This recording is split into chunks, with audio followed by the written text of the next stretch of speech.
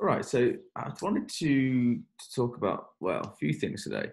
The first thing is about something I watched on Netflix, which is pretty rare for me to watch Netflix or something like that.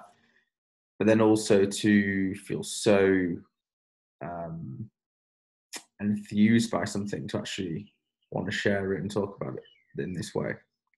And that show is Afterlife, which is written and directed by Ricky Gervais.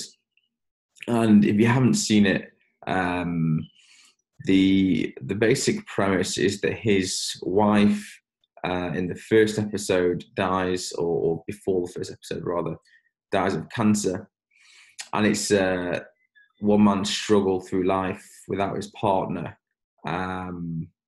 He's rather suicidal. He lacks purpose. He thinks, what's the point? And it's just his discovery of himself, of his mental health, of how he sees the world around him. And it is just absolutely riveting, phenomenal, intellectually stimulating. I can't say enough good things about it. I think it's probably the best piece of drama that I've seen for a good number of years. It's no secret. People know that I've had my own mental health history. Everyone has, so that's nothing new.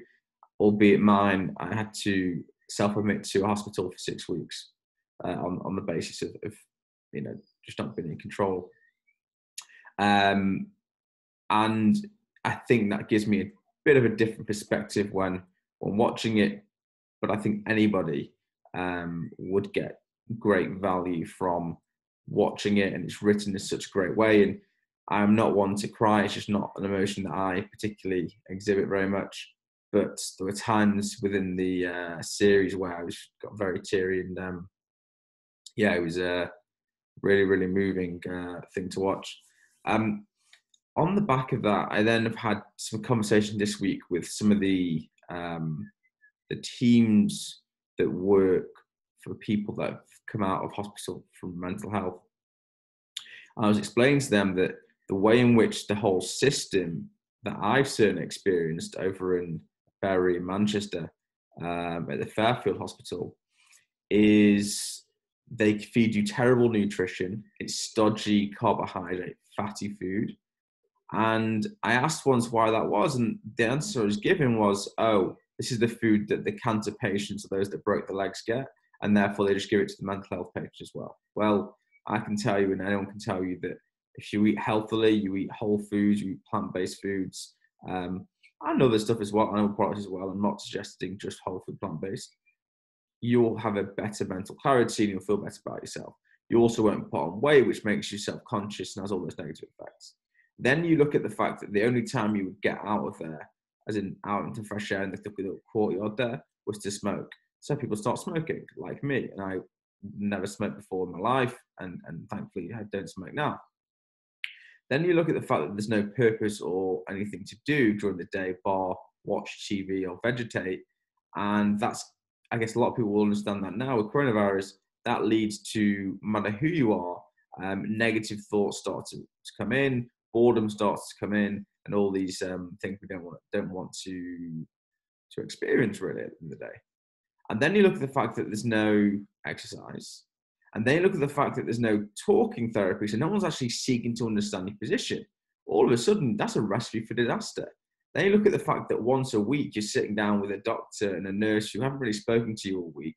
They've just observed for 5-10 minutes, and they make an assessment on you. They put you in a box in a category, because then they can prescribe you pills, and those pills will then comatose you and put you in a position where you're just a vegetable.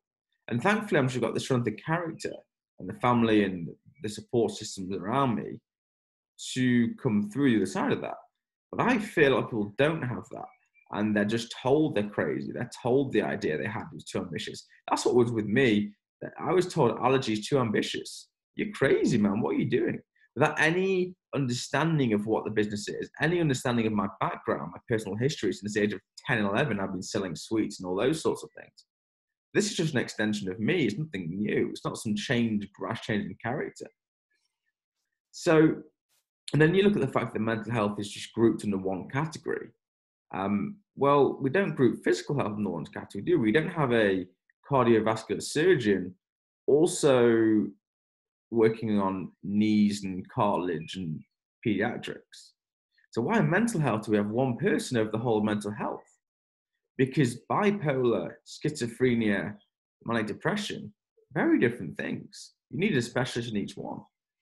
And then one thing you can't do in mental health is you can't label people, because labeling people within physical health is okay, because there's actually, you can see that someone's heart, someone's got coronary heart disease. You can tell that why that is. You can show them why that is, and that they might need bypass something. That's fine. With mental health, one of my best buddies in the States said this. His doctor said this: if you can feel it, it's there. And that's true. It doesn't matter why people think what it is. Maybe it's a chemical imbalance, maybe it isn't.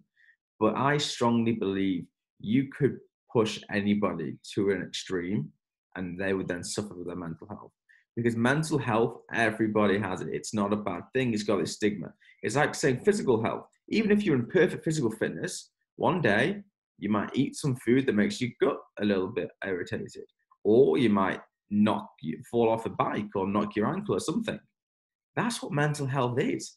Everyone's got certain things. It's just things bubble to the surface at certain points in time, but we don't call people mad when they've got the ankle hurts all of a sudden or whatever. But yet when someone feels a bit down and miserable, we go, ooh, we need to put them to pills. There's something wrong there. There's something systematically wrong with society, of the way we view mental health, view physical health. Both, as long as you've got a brain and you're human, you have mental health. Similarly, as long as you've got a heartbeat and a human, you have physical health. So I hope it's a little bit longer than normal, these talks, but I think it's so, so important. Look after yourself, guys, particularly during this period. My advice to you would be keep exercising, keep eating healthily, keep some structure in your day, and keep some purpose. Get your sleep right. Yeah, it should be good. Hope that is of some use to you.